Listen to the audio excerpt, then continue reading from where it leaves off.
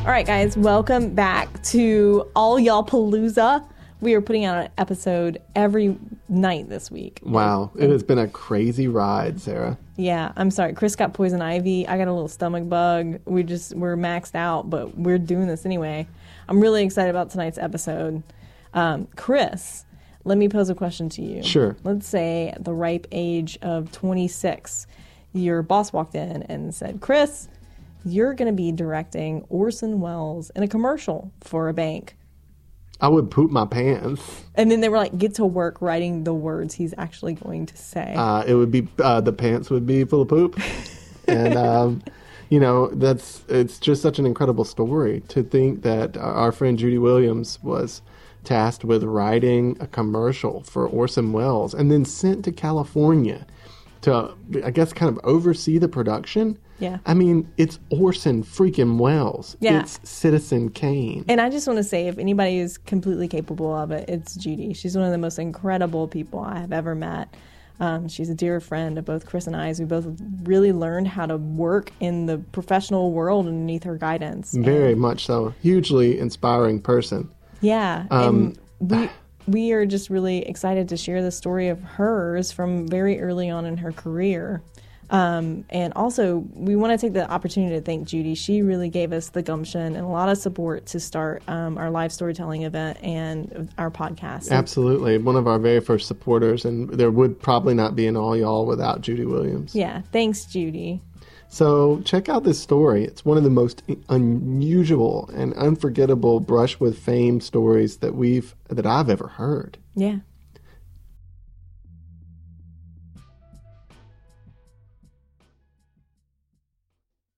So the thing is, I had never heard any of these stories directly from you. Oh, okay. I've heard all of these stories through Chris, Right. through other people who have heard about you working Right. with Orson Welles.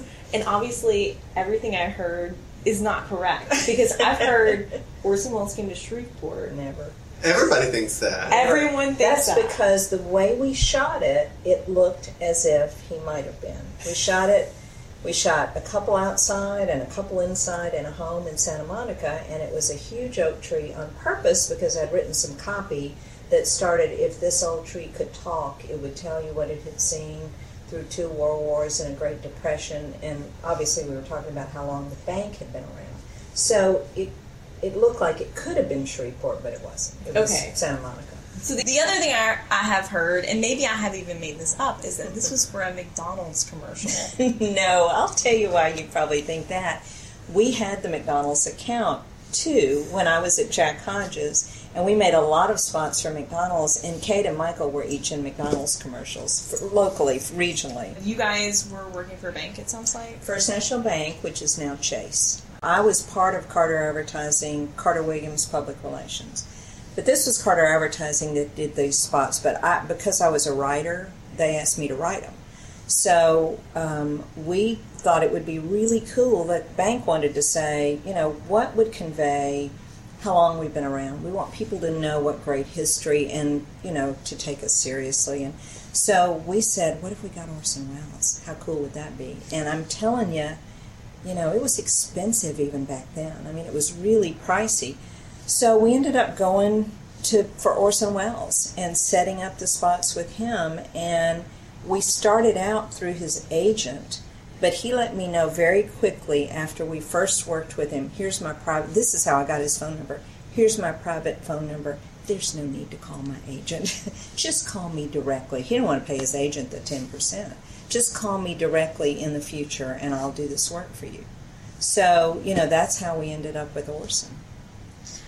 So what was the concept? Like, it sounds like you remember some of the lines that you had to deliver. I definitely do, and I'll tell you why I remember that. The first one we did was outside because of the weather, and we were going to do some inside, and I think there were 3 television spots and some radio spots, but the first one was in front of this oak tree. If this oak tree could talk, who knows what tales it would tell, or I don't remember what the line was.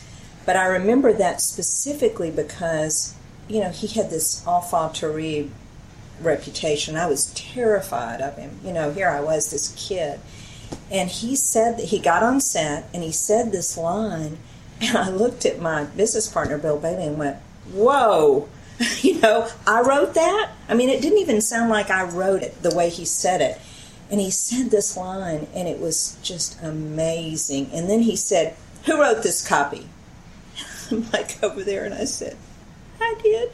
And he said, "It's wonderful." And so then I was just putty in his hands, And after that, I learned quickly that I couldn't talk directly to him because we were on an LA union set. And so I started talking to him, and the producer said to me, no, you can't talk to the talent, and you can't talk to the director, you can only talk to me.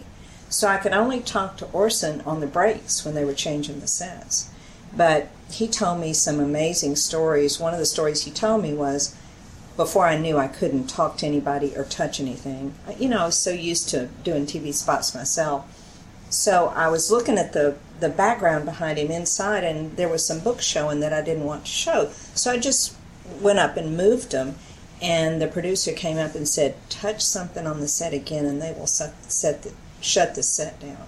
Plus, Orson's, we were amazed. This is in 1983. Orson's guys, he had a limo driver who took, and I paid for the limo, who took credit cards and had it in his trunk, and we were just so amazed that a limo driver would take credit cards back then and had the card thing in his trunk. Now you just do it on a square. So did he have like an entourage? Like, did he have people that traveled with him? It was just Orson. Wow. Just Orson, yeah. He had, I think the limo driver was one he used a lot because he had the wheelchair. He helped Orson get in and out of the wheelchair. But Orson, you can see him in the shot smoking that big cigar. He smoked cigars the whole time, and he joked with me that Castro thought he was a supporter because he brought so many Cuban cigars. Oh, he was a character. I mean, that's a great word for him. He was a real character. Judy, one thing you had referred to being a kid when you directed Orson Welles in a commercial. Right. How old were you? Well, let's see. If that was 82, 26. Wow. Yeah. So, I was really a baby. And, he was past his prime, really. It's ironic because what was he when he did Citizen Kane? 25? He was quite young when he did Citizen Kane. And he did some great things after that. But after that, he got a reputation for being difficult. People didn't want to work with him. His real thing that he wanted to do when I met him was to do King Lear. And he specifically wanted to do it because Laurence Olivier, or Larry as he called him, had done it. And he wanted to do his after Olivier so people would compare his and Olivier's Lear and compare his to be better. So, but he couldn't get the funding. He couldn't get the funding. And I think part of it was that he became, he had this reputation for being very difficult to work with. So he was doing television commercials. He did a wine, I can't remember. I think it was maybe Ernest and Julio Gallo. Well, Judy, did you find him difficult to work with? No, he was delightful. He was absolutely delightful. But, I was such a kid, I think he took pity on me. I think he liked my copy that I had written, and I think he took pity on me. And I think also I was an adoring young girl. I was an adoring person who was just asking him a million questions and interested in him and enthusiastic, and he loved that. I think that's why he asked me to dinner, was because I was just, wow, tell me more about Citizen Kane, and he would tell these great stories. And so when we went to dinner, I went home to the hotel and wrote notes, and I found them just so I wouldn't forget what he had said, because he was so interesting. So he was delightful. So your dinner is also something that other people have told me about, but you have not told me. Okay, so what have you heard?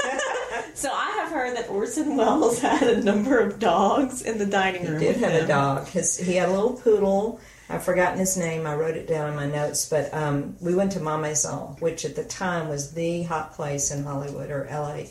And obviously they knew him, and we came in a limo. He picked me up at the hotel in a limo, and we stepped out, and I was the first one out. They opened the door, and paparazzi were there. I couldn't believe it. They were taking my picture. I called Michael that night to say, I'm going to be in People magazine. I just know it. Of course they were taking my picture, waiting for the celebrity who was going to get out. But we went in, and he had this little dog, and there was a private room, and we were the only people in it. And the little dog sat under a sign in French that said, "We are not allowed to have dogs in the dining room," or something. But it had its own little ramekin of water that they served it, and they were obviously used to Orson bringing his dog in with him, so there was no flap about that. One of the stories he told was why he made bad movies. Because I said, so you made, what's it like to be 25? He told me, by the way, that in the scenes where he's real young, when he first gets into the newspaper business, he said, I had a weight problem even then, and they scotch taped my jowls up. He said, you can't see it, but underneath my hair is scotch tape. They scotch taped my jowls up because I was already starting to be kind of fleshy, and they wanted me to look young and firm. But he said, I said, what was it like to have that be so acclaimed and then have to follow that up? And he did a number of other well-received movies, but he said, people ask me this in a different way all the time. Why do you make bad movies? And he said, I continued making movies because I'm an actor, and that's what actors do. And he said, if you ask, he had obviously kind of a competitive thing with Laurence Olivier, and he said, if you ask Larry Olivier, he'll tell you the same thing. All our movies aren't great because we want to act. We want to act, and we'll do what's offered to us. He told me that his father gave him money to travel around Europe alone at 10 on the train, which I just found hard to believe, except that was another time. That maybe would have been, I don't know, maybe the 20s, the 30s? I don't know when that would have been. Yeah, maybe I guess the so. 30s. The 30s. And so I thought, well, at first I thought he was just spinning a tale, but then later I thought, well, maybe that was possible. Who knows? And then when we left, people had come kind of around that dining room to go up the stairs, and I said, who goes upstairs? Who gets to go upstairs? And he said, people from Duluth get to go upstairs. Duluth, Minnesota. I don't remember if he told me at dinner or during one of the breaks on set, but he was supposed to give a speech in Italy, and he was a pilot, and he was flying to the speech, and he said, I got hopelessly lost, and nothing was working, and my maps didn't make any sense. And so the only thing I could think of to do was I would see a railroad station, and I remembered from World War II that railroad stations always had their names on the name of the city on the side of the railroad station. So I would go in and just buzz the town and fly low enough to read the name of the city on the railroad station and then find it on the map and say, oh, okay, now I know where I am. So he said, finally, I was so lost, I ran out of fuel, and I crash landed in a field. And this farmer came to get me, and I was so apologetic, and I said, I'm so sorry, but I was supposed to have this dinner speech. I'm the keynote speaker. And he said, oh, well, that's right down the street. So he said, finally, he got me there. It's 11 o'clock at night. I think, these poor people. And he said, they're just getting wound up. It's Italy. They're having a great time. They were delighted to see me. We just had a wonderful time together. What a great story. Yeah. It seems like you were able to it seems like you made contact with him a few times after that, if I remember. I did. And did you ever see one another again, or did you? We did. I went the next year to do a series of radio spots. I called him direct because he told me, don't bother my agent with this. So I called him and we did a series of radio spots, and then I talked to him, I think, one other time before he died. He had a man who lived with him named Prince something, and he gave me his phone number, and he would say, tell Prince so-and-so is going to answer the phone. Tell him I gave you the number and to go get me. So I called, and Prince so-and-so would say, he's swimming, he'll have to call you back. But I spoke to him, I think, one other time before he died. And then I found out he died. I was going down to the Red River Revel to help sell bricks for the city of Shreveport's something that they were raising money for. And I think a reporter called me to tell me he had died. And I was sad, I was sad because even though he wasn't a close friend, I did feel like I had gotten to know him and known about his family and his aspirations, and I knew what he wanted to do at the end of his life that he never got to do. But I heard some great stories about Citizen Kane and his family and the Magnificent Ambersons, which he says is his family. He said that's based on my family. So, really interesting. I get the impression that when you went to dinner with him, for example, he very much still believed that there was like a second coming of Orson Welles. Absolutely. He knew there would be. I mean, he was working in France then to try to cobble together enough money, and there was an heiress in France that he was kind of wooing to try to give him the money to do the production in France, but he was bound and determined to do King Lear. He was not in great health. I was shocked when he came to the set because he was in a wheelchair. He just was so heavy, and you would see him on talk shows and he'd walk out with a cane, but I think that was mostly a facade. Now, when we walked to and from the restaurant, he walked with 2 canes, but he just was so heavy. And when I was with him, I ate twice as much as he did. I mean, he didn't eat very much, so I don't know if it was just, the weight over the years or what it was, but he was not in great health, obviously. Judy, was there anything that you learned from this experience that you feel like you still are like, I'm really glad I learned that then and not later?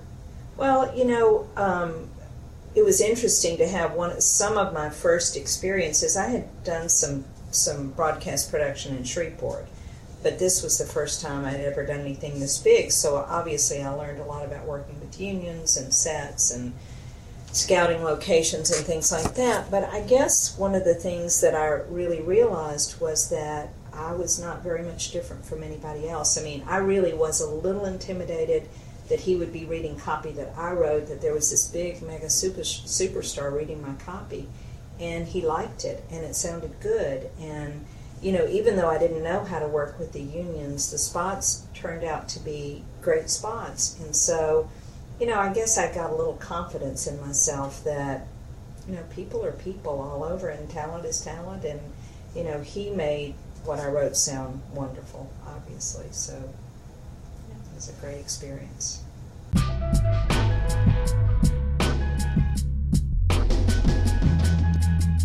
All right, don't forget, folks, I hope you enjoyed that story, but there are going to be 7 more wonderful stories on Saturday, September 13th at All Y'all Under the Influence. That's this Saturday. That's this Saturday, and tickets are selling really fast, so if you want to get in the door, buy your tickets in advance at allyallblog.com. Don't wait.